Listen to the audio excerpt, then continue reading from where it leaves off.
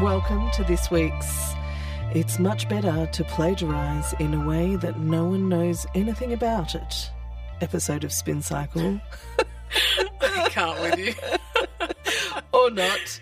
A butchered one for the Anna Karenina fans out there. A little bit of Tolstoy with a little bit of remixed Tolstoy.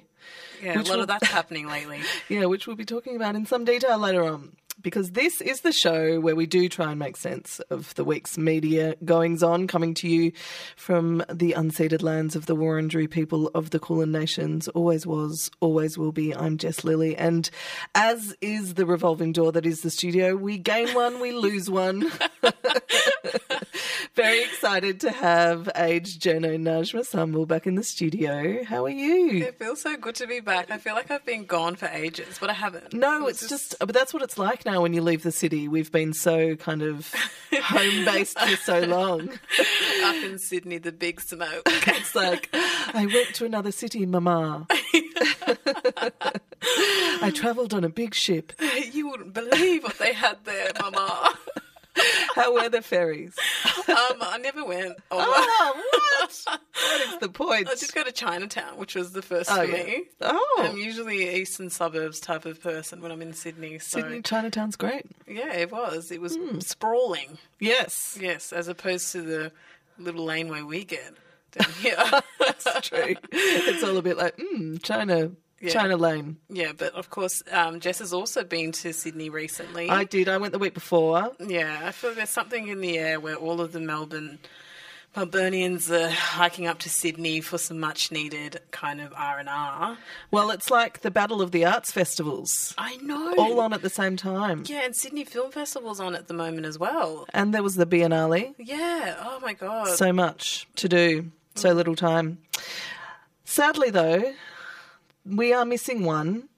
Our buddy, our fine co-host, Charlie Lewis. Our comrade. He's down, finally been felled by the COVID. I know, poor thing. Poor I remember thing. when it wasn't long ago when I got it in November before everybody ever had it, and I was calling from my strict quarantine. That's right. You were an early adopter. I know, always me, want to make a scene. I, on the other hand, I am the last woman standing. I have no idea how that's happened, but I'm sure it will happen. I will get it soon. But back to Anna Karenina. Oh, you got it there. Thank you. In about 15 minutes, we'll be talking to Saturday Paper arts editor Alison Croggan about the remarkable and still unfolding story of the, until last week, Miles Franklin longlist contender, The Dogs, a book by novelist Peter Hughes, which has now been revealed to have swathes of copy borrowed from other sources. Borrowed is probably a nice way to say it. Yeah, an estimation of something like 62 instances of plagiarism. From just one source. And then there's those obscure, unknown other books like The Great Gatsby. Yes, of course. Never one to know what that one is. I have never heard of one F. Scott Fitzgerald. So I'm quite baffled about the whole thing, and there's so many threads to pull out there, so I can't wait to hear what Alison has to say about that. Firstly, last week we were complaining of a slow news week, but things seem to be... fizzing up again in the local news scene, and there's been a couple of stories that have taken Australia international, and often it's especially with our political scene the last 10 years. Whenever we go international, it's not such a good. There hasn't been such a great thing. I forgot about ScoMo and Macron. And one of these similar, not so great, and then the other was a bit joyous. But we'll start with the not so great one. I'm sort of already moved on from it, such as the news cycle. It was the big story on the weekend when on Saturday the Sydney Morning Herald published a very salty piece by Sydney gossip columnist Andrew Hornery, getting all riled up because actor Rebel Wilson beat him to his own scoop. So he thought, when she posted details of her new same-sex relationship to Instagram. And I think everyone is kind of across what happened next over the next few days, as even editor Bevan Shields stumbled into the fray, resulting in an angry clapback, not just online, but from international media. Are you blocked by Bevan? Not me. I'm one of the few that isn't blocked by... Maybe it's Charlie. Possibly. I reckon that's probably about right. Even Whoopi Goldberg got in on it, pointing out... I thought you were going to say even Whoopi Goldberg is blocked by Bevan Shields. She probably is now, actually, given that she had an opinion about it all. Oh, no. Slapping my knee. I can't. Anyways, continue. I'm so sorry. No, that's fine. I think the point was made that in the year of 2022, we no longer out people in the media. Yeah. You know, a swathe of obviously recriminating pieces ensued. And this was one of those things that clearly a line was crossed in the first instance, but then it just became its own sort of self-fulfilling kind of news story, didn't it? Like everyone got in on it, I saw. Yeah. What was your initial kind of reaction to it? I read the piece without realising anything, read Hornery's piece, and that was my first reaction. I think I was just like, wow, this is, it was just so full of attitude and so salty. That's what I thought. It opened basically by saying, love is love and we don't out people anymore. But, the world is not the world is not the way that it always should be, and tough luck. And this is what, blah, blah, blah, blah. And also, I think something along the lines of homosexuality is so accepted now that people shouldn't feel they need to hide their same-sex relationships, which is pretty interesting for somebody who is gay themselves to say that. Well, I thought there was a little bit of, biphobia is a strong word, but it was sort of basically saying, when it was sort of saying if, that she had very happily plastered her hot boyfriend all over the social media, so why would she care if they reveal details of her next relationship? And, if it was another guy, they would have done the same thing. And it's kind of like missing the point a little bit there because, it is obviously it would have been outing her if all I can say is that is some crazy assumptions. Well, yeah, and I think the way they handled it obviously was all a bit sort of topsy-turvy. And, I mean, ultimately the piece was pulled down and replaced with a grovelling apology. Not grovelling, but a piece in which Hornery claimed to have made mistakes and learned from them. But you know what it just reminds me of as well is the thing about Australian media getting international attention. It reminds me of back in the day. I remember so many Hollywood celebrities would come out to Australia and be like, oh my God, your paparazzi and your media are too much. They would complain. Really? Yeah. Didn't you remember that? No. Every single one of them used to be like, your media's way too much. Oh, I find that bizarre. Really? Because I thought in Hollywood the paparazzi was No, the thing. It was a big thing. I guess celebrities just can kind of walk around overseas. No, they specifically said that Australian media and perhaps were so relentless. Oh, that's interesting. And unfair that they really... I remember Paris Hilton said it. Tom Cruise is notoriously critical of Australian press. There is a long list. So if you do look back at it, you will get those things that they've said on the record. Well, this sort of seems to probably fall then within that heritage because whilst Andrew Hornery was publicly saying, I've learned a lot and I've made mistakes, he was telling his Instagram followers, ignore the vitriol, which he attributed to nutters barking at shadows, demanding to be heard. Yeah, it's crazy. Which is quite a nice line, actually. Yeah. In another context. Yeah, I find it interesting that any kind of backlash on Twitter is now seemingly quickly shut down. Yeah. It's just a vocal minority when in fact it's a pretty engaged audience. Well, I mean, that's where people discuss things now, It's another social media platform that, whether it might not be as widely used as sort of Facebook or TikTok, but at the same time, the way it's used is pretty much for conversations like that by a huge cross-section of Australian society. And so it's legit, and especially when it was taken up by international media as well. Yeah. I think, there was a whole lot of of, hand-wringing afterwards about, the Sydney Morning Herald, and there were, leaked emails from staff and all that sort of thing. And I guess it's just, Bevan Shields is sort of still having a little bit of a bumpy ride as editor. Yeah, and it's also good to add as well that I guess the international media and the conversation had on The View about it, I don't think it was too much. They framed it from the perspective of celebrities owning their narrative. Yes. And they took it from that angle because I think, what was done is probably just another day in the US. They're just kind of used to really... TMZ, TMZ got people's faces. They break really sensitive news about people. And I think that, I think they needed to frame it in this wider angle because I'm sure the producers would have been like, wait, we do the same thing, if not worse. Well, I think it would have barely rated a mention if it weren't for that the tone and the sort of...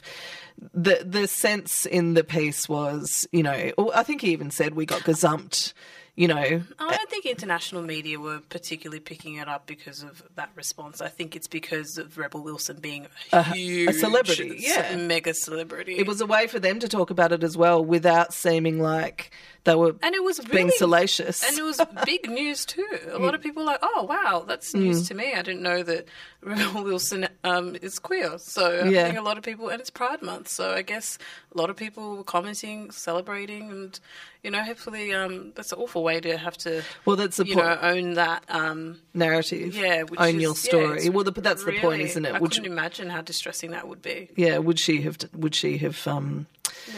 made it public were it not for that piece? Right, and I feel like, I don't know, that everybody's afforded privacy, especially with something like that, so it's a shame. It shouldn't be news anymore, hey? Yeah. But there was... someone else who made up for it. Oh my God, the Socceroos win, and Tony Armstrong just absolutely embodying all of us. I love that. Just to see him in his joy. So tell us what happened. So this is 4:00 in the morning, Fed Square. Tony Armstrong from the ABC is reporting on the Socceroos game against Peru to qualify for the Qatar World Cup that's happening at the end of the year. And, just as the penalty is saved by the Socceroos goalie, sorry, I don't know his name. Redmayne. He just goes, the crowd goes wild. And you know what he does? He joins them, straight out, like any kind of... normal person would. Let's be honest, it was such a great moment to see, and he's jumping up and down, the crowd's going crazy, and then one of the people nicked the scarf around his neck that is the one that his mum made him. My scarf. And he went and got it back in the crowd. He got that shit back.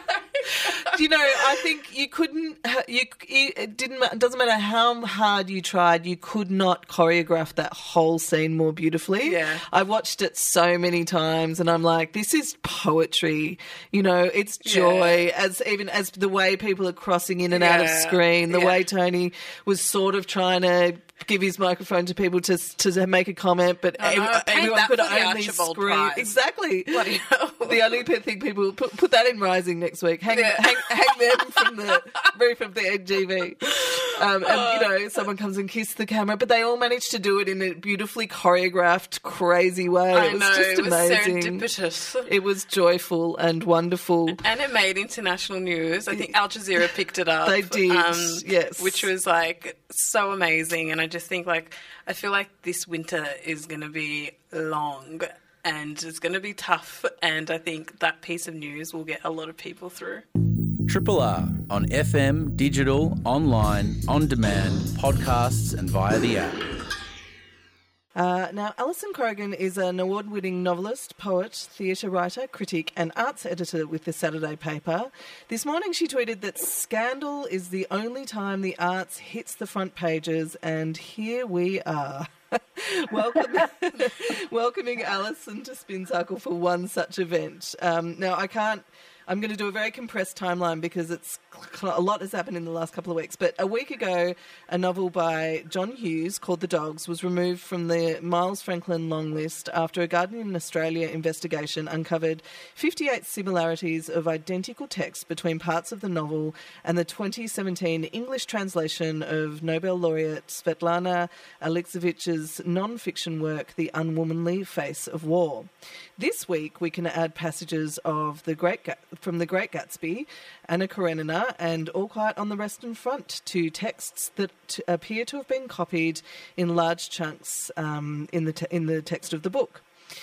Today, The Guardian published an extraordinary explanation from Hughes. And Alison, that's where we're going to bring you in because we are quite bamboozled by the whole thing.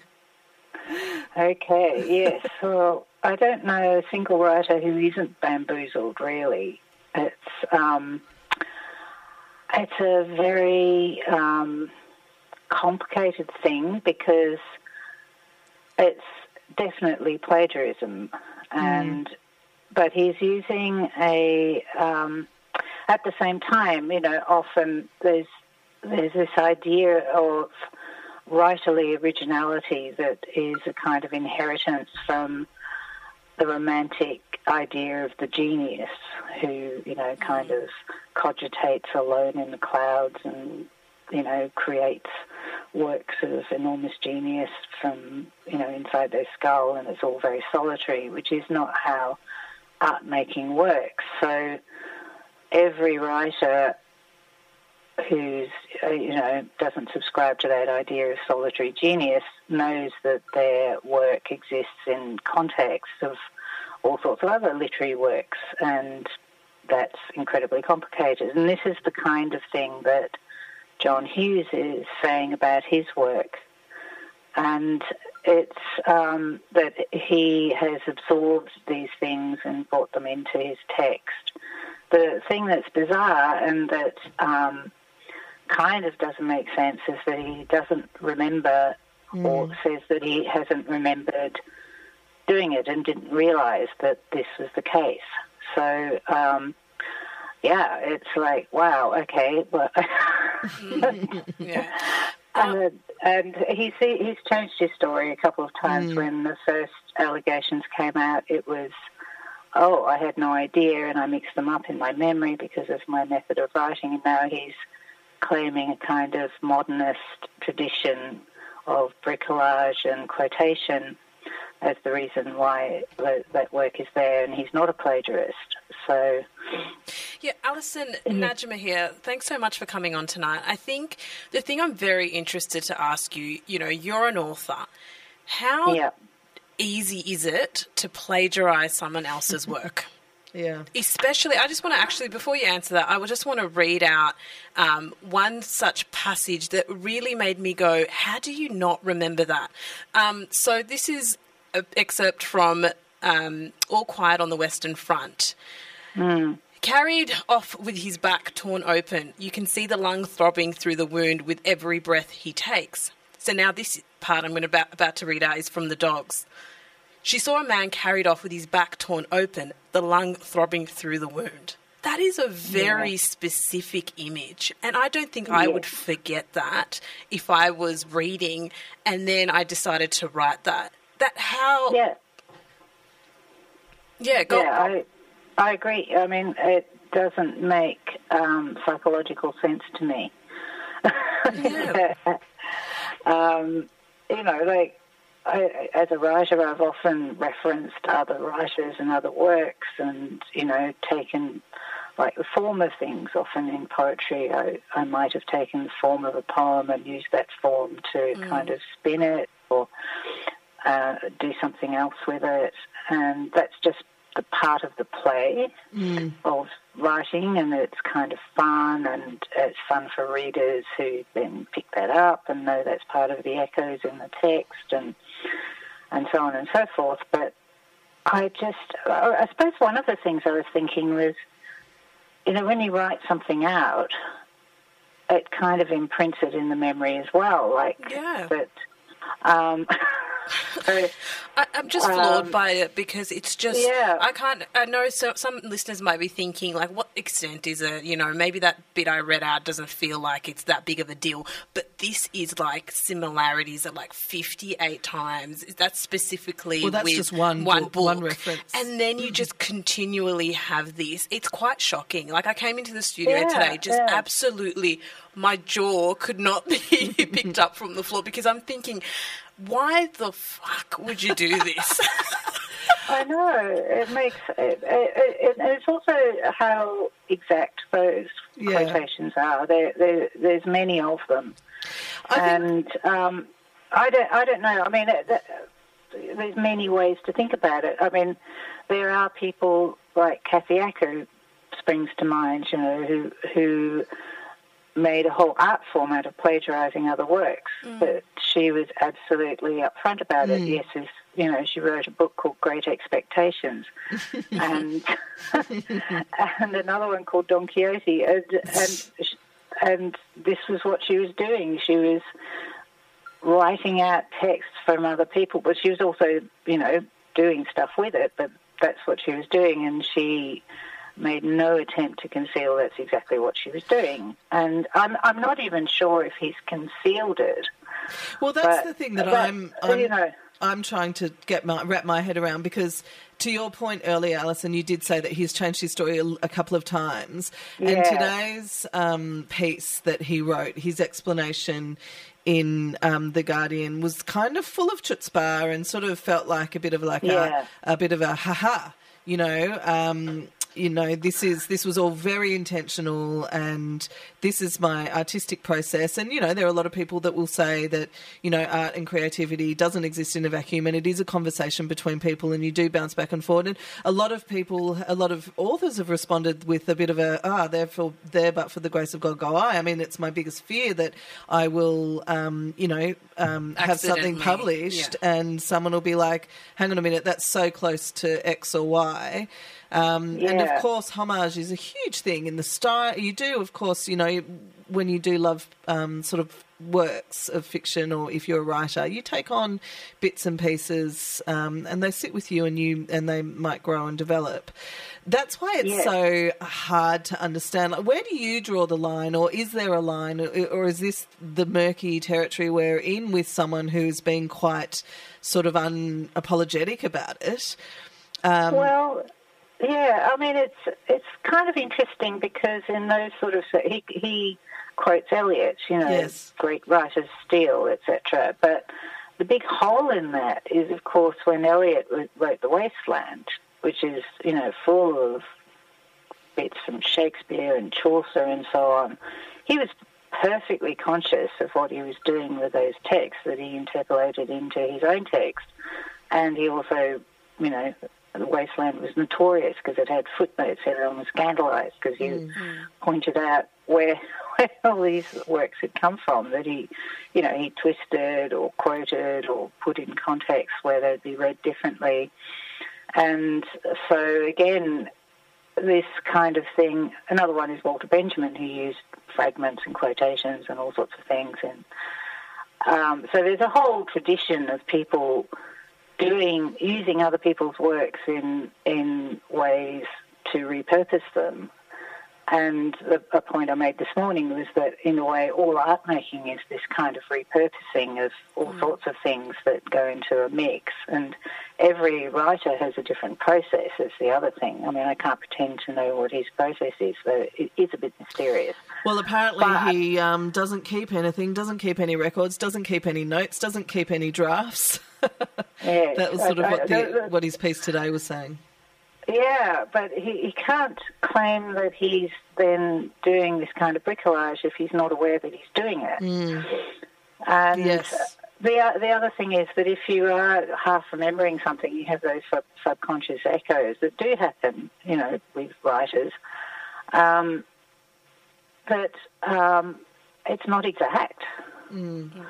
Yes, you know, and the quotations are... Yeah, you know, too word for word. So, I mean, memory is a weird thing, and obviously, I confess I have not read his book, but I do know it's about memory, and And I was thinking also of times when I've gone through papers and found works that I've written and not been sure whether they were mine. Like well, it sounds like me, but I don't remember writing that. Yeah. Googling to find out if I'd written it. Wow. It was something else. Something that wasn't apparent to John. No. Like, So, Google it, mate. But it's still, I still have problems buying it. Yeah. And I suppose what my question is how a lot of writing I sometimes think is a process of hiding things from yourself and in order to be able to write something. Mm. And there's all these tricks that writers play on themselves. Mm.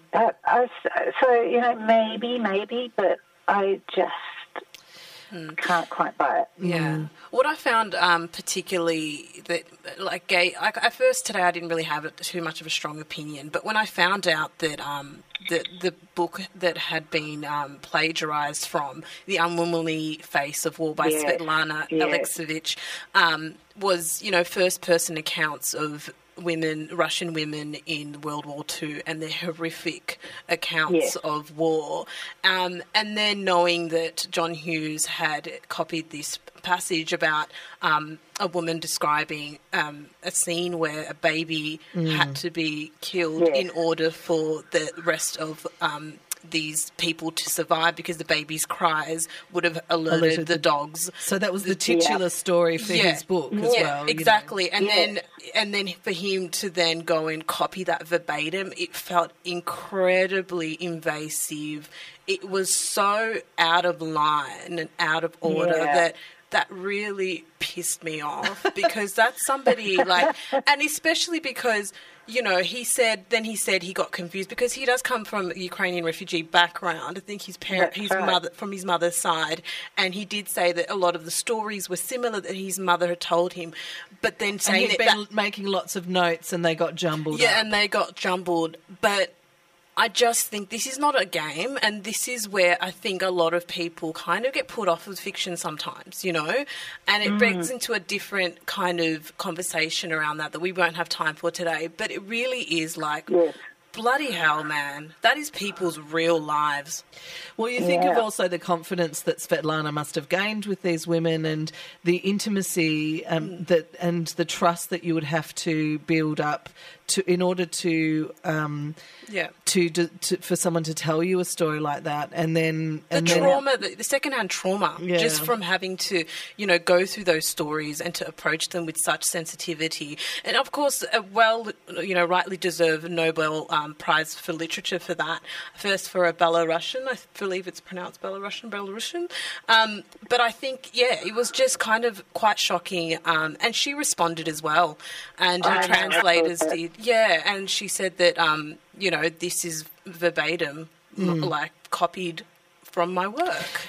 Alison, I'm interested to ask you about that because before these more recent instances came up, I remember reading a piece in The Guardian where it said accidental plagiarism, and it didn't say accidental plagiarism according to Hughes. I mean, it said it was almost accepted that those instances in that first instance was accidental plagiarism. Do you think that we have that there is a difficulty in accepting someone who's got this far on the long list for the Miles Franklin Award, which, means that they have been read and accepted by a lot of incredible people within the industry, incredibly, dedicated people, dedicated to furthering, the literary cause in our country.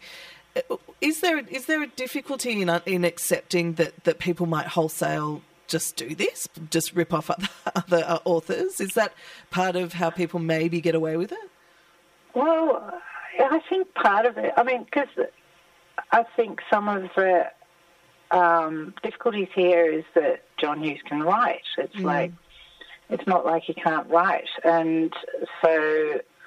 And he won a... Obviously why he was published, and he's published by Micropress. I feel a lot for the publisher at this Absolutely. point. And and it is also murky. I know a lot of writers feel really kind of outraged that the process they have of intertextuality, of quotation, of kind of collective ownership of culture.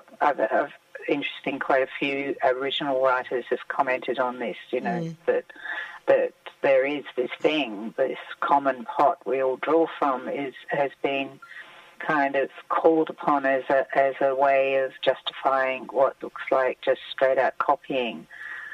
And it's difficult and it's hard, but I still can't get past, those Alexovich quotes are so memorable. Yeah. Well, that story, that central story. She just writes stuff that just sears itself into your mind, and so there's obviously some kind of, if we take him at face value that he didn't understand that his memory worked this way, there's some kind of strange literary kleptomania or something like that. I read this book, therefore Mate, it is highway robbery. I'm sorry. I'm calling it for what it is. It is highway robbery. He got out of a car, put a gun to multiple people's head. Allegedly. Allegedly. Well, come on. You weren't here for our defamation. Oh, come at me for defamation. I've got 58 similarities, mate. I'm doing the work. Truth defence. I just feel like, what about all those instances where there is genuine intertextuality, where people are doing that kind of playfulness, which is a totally legitimate way of writing. So William Burroughs did cut-ups. Yes. There's all this huge. I mean, it's not new. It's been going on, since the beginning of the 20th century, and so there's this other thing where suddenly are people going to be leapt on all the time because there's a phrase or something, this is where a lot of eyebrows are going up, like. To your point, though, earlier, it's intent, isn't it? And being upfront about it and being, clear with the audience that that's what you're doing. I think so, yeah. I think so. I mean, it's just such a mess. Yeah. And I don't know. I feel like as well, I think the response, everybody deserves a right of reply. And John Hughes, he's a former New South Wales Premier Literary Award recipient. He's accomplished in that sense. And I think that he's a very capable writer, of course. But I think that response was so weak, and I feel like it just opens. It was inflammatory. Yeah, it was, and it opens up the doors for so much other kind of bullshit. Come on, that's not there's fair. a lot of his previous works are being taken to with a fine tooth comb. But and as author. Indigenous author Karen Wilde did mention today, to your point as well, as Alison, she tweeted that, we need to see more discussion on creative processes and who is permitted to appropriate, borrow, steal. There is a conversation to be had around that. It isn't cut and dry, and I think that's what's so confusing about this, Yeah, because at the bottom, and this, again, is where I really feel for Terry Ann White, is that there's a question of trust, and there's trust between the writer and the publisher and the writer and the reader. And, yes, writers play all sorts of tricks, but this wasn't presented as that kind of novel. No, and for listeners who aren't familiar with, so Terry Ann White is the publisher, and she started a very small indie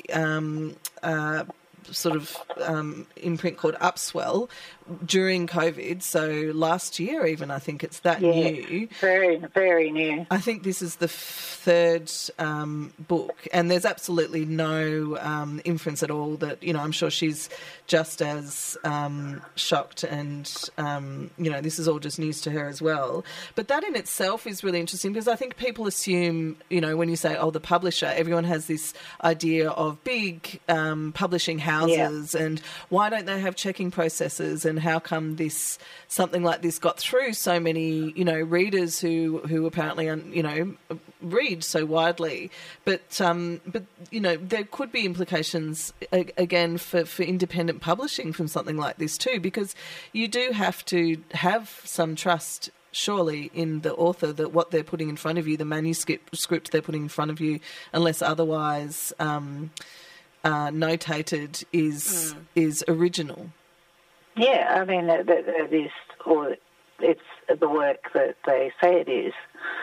And absolutely, you want your publisher to trust the writer and vice versa. And so, yeah, I mean, like I said, there's all sorts of betrayals going on, but it's really hard to kind of say what they are. And I kind of have this feeling that it begins with the writer betraying himself somehow.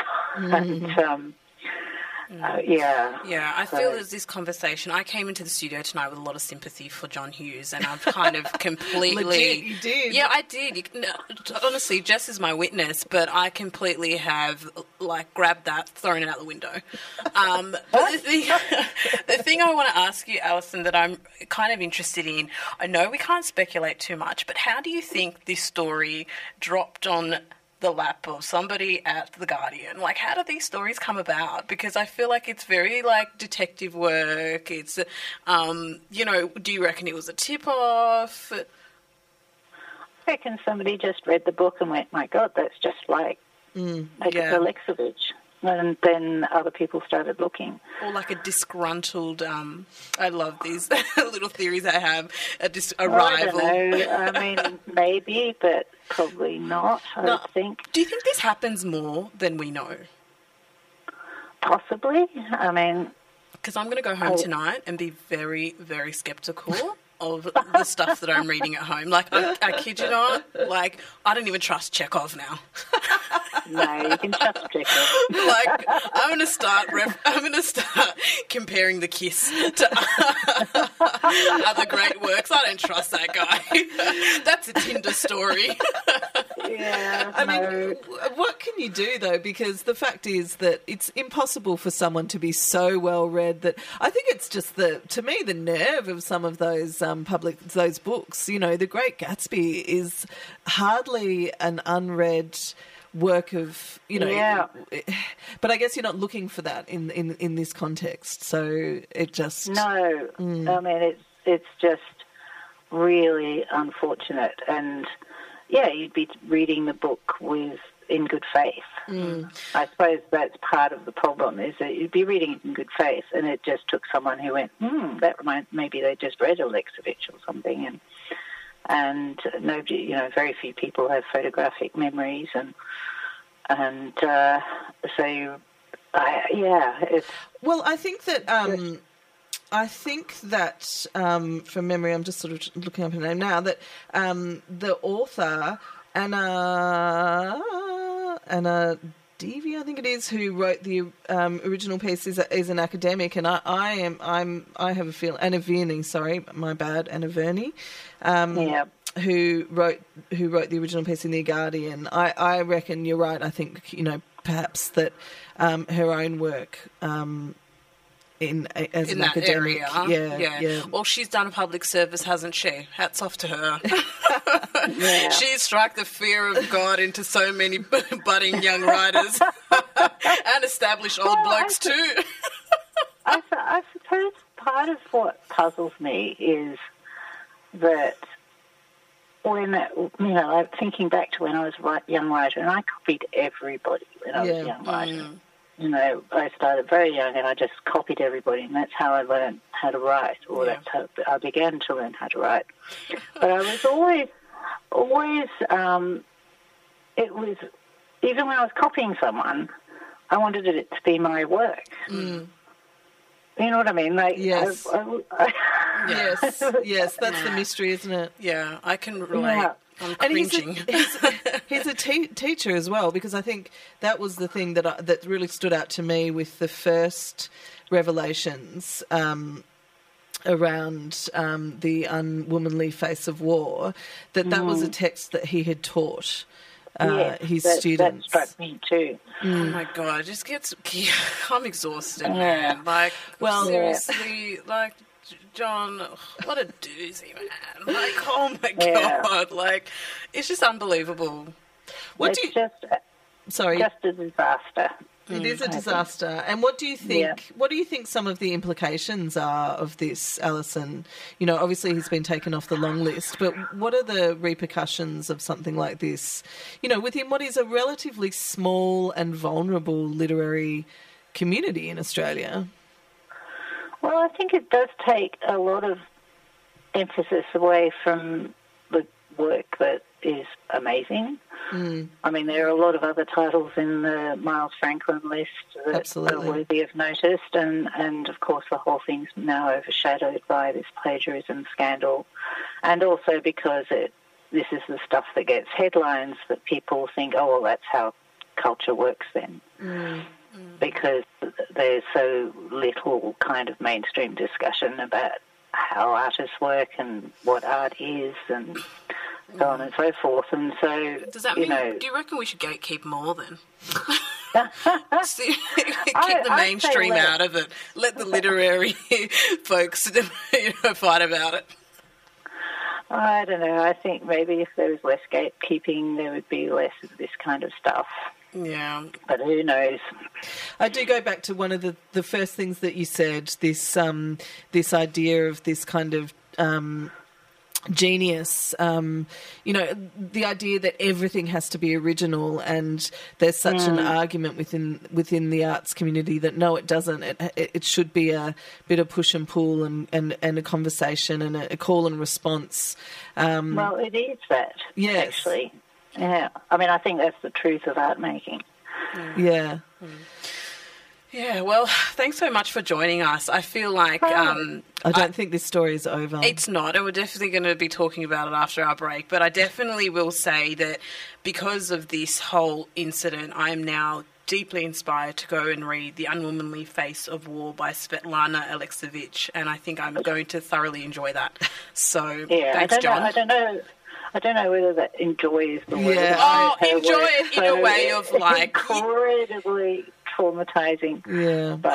But she's extraordinary. Yeah, I kind of love that stuff, though. I feel bad saying that. But, yes, I will be reading. And Alison, we do apologise that the scandal has brought you to us, but we promise we'd love to have you back again on Spin Cycle to talk about less scandalous arts practices and to talk about other very deserving stories, art stories, and there is so much to talk about in terms of the intersection between arts and the media as we enter a new a government that finally has an arts minister as well. So and please, as your work proves as well as the arts editor at the Saturday Paper. Yes, so please do join us again. It'll be a pleasure. Words and music. Triple R. Tony Armstrong is the theme of the show. We're back. This one is not such a great story. Well, I mean, I felt for him actually.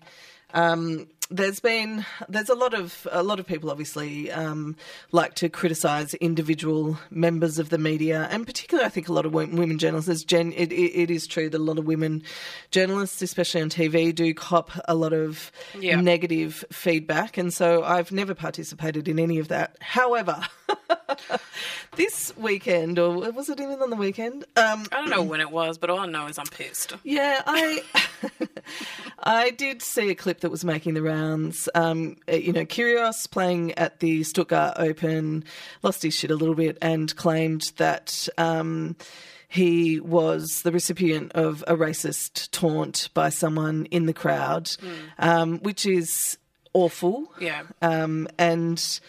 And that is what on News Breakfast Tony Armstrong said. He said quite definitively, racism is never okay. This was, on the breakfast couch. To which Lisa Miller replied, well, racism is never okay, but... Yeah, it would have taught him, it teach him to focus on the game and, get his head in the game. Honestly, when I saw that, I just thought... mad. The cheek to sit there in the presence of two people who are non-white, who have been on the receiving end of some... ugly racism, both online, of course, in their real lives, no doubt about that.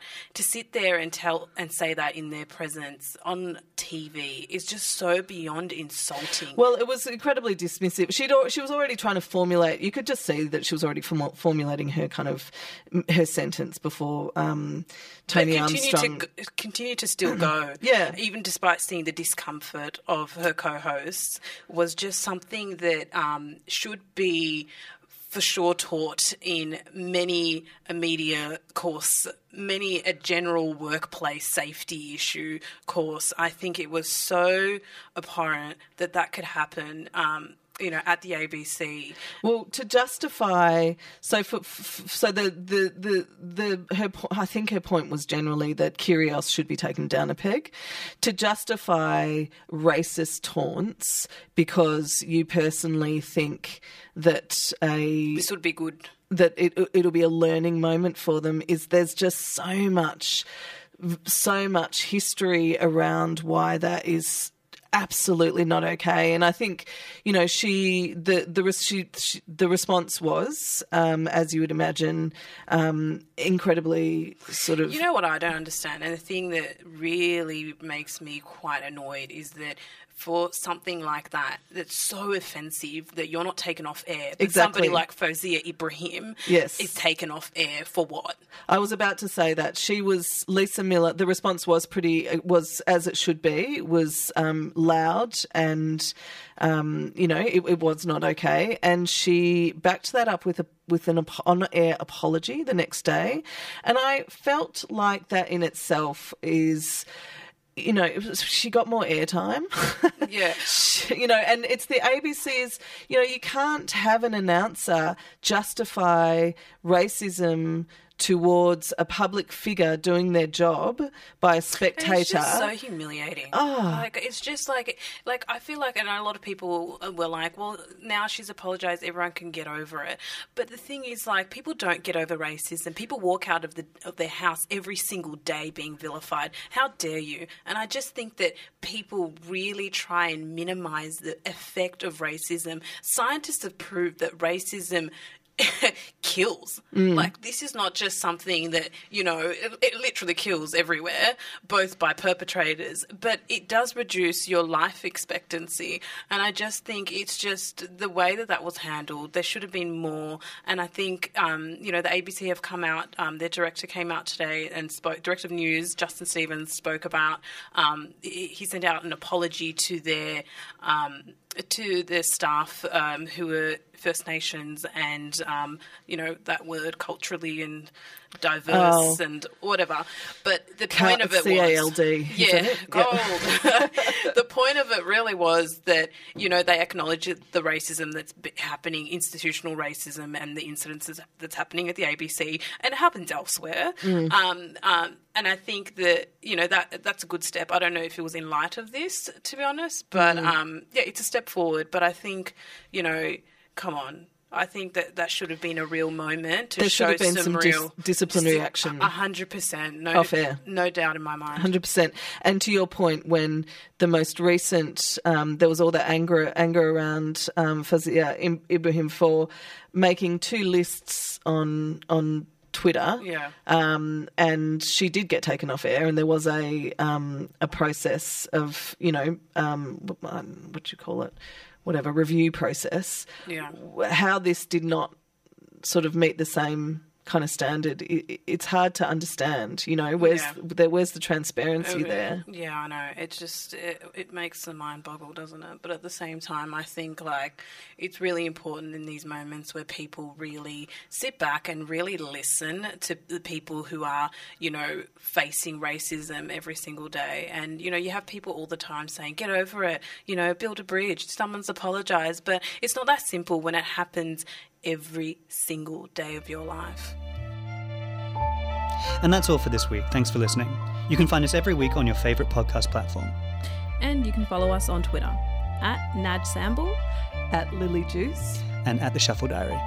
You can also listen in at rrr.org.au via On Demand for the radio version of the show. Want to support Spin Cycle? Become a Triple R subscriber.